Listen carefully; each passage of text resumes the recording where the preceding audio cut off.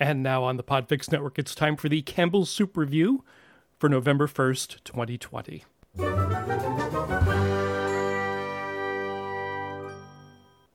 And here's the official description of today's soup from Campbell's.com.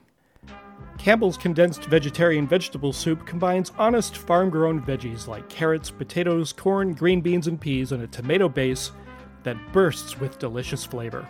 You can trust our veggie-heavy, steamy bowls to deliver a good source of vitamin A and to be perfect for those who live the vegetarian lifestyle. So this is a classic Campbell's soup. They don't really call it vegetable alphabet anymore. They just call it either vegetable or vegetarian vegetable. I got vegetarian vegetable. And if you live here, you likely ate gallons of this stuff here in the United States when you were growing up. I certainly did. When I was a kid, this was in our pantry. I ate a lot of it. So you might be wondering if it holds up. Well, the can I got was okay. The broth is very tomatoey, which is good. It's very possible that they were rotating their stock, and maybe I got an old can because there were potatoes and corn and peas in the can, right? Those are three distinctly different colored vegetables outside of a can of soup, like in real life. They taste different.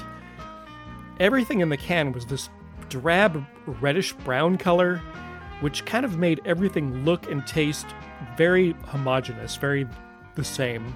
And the letters, too, they seemed to be very bloated, like they'd been swimming in that tomato broth for quite a while.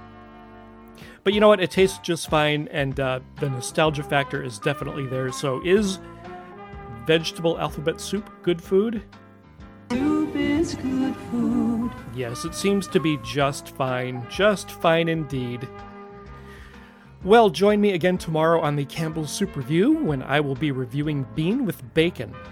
And on behalf of all of us here at the Podfix Network, this is Paul Chomo wishing you a very good night.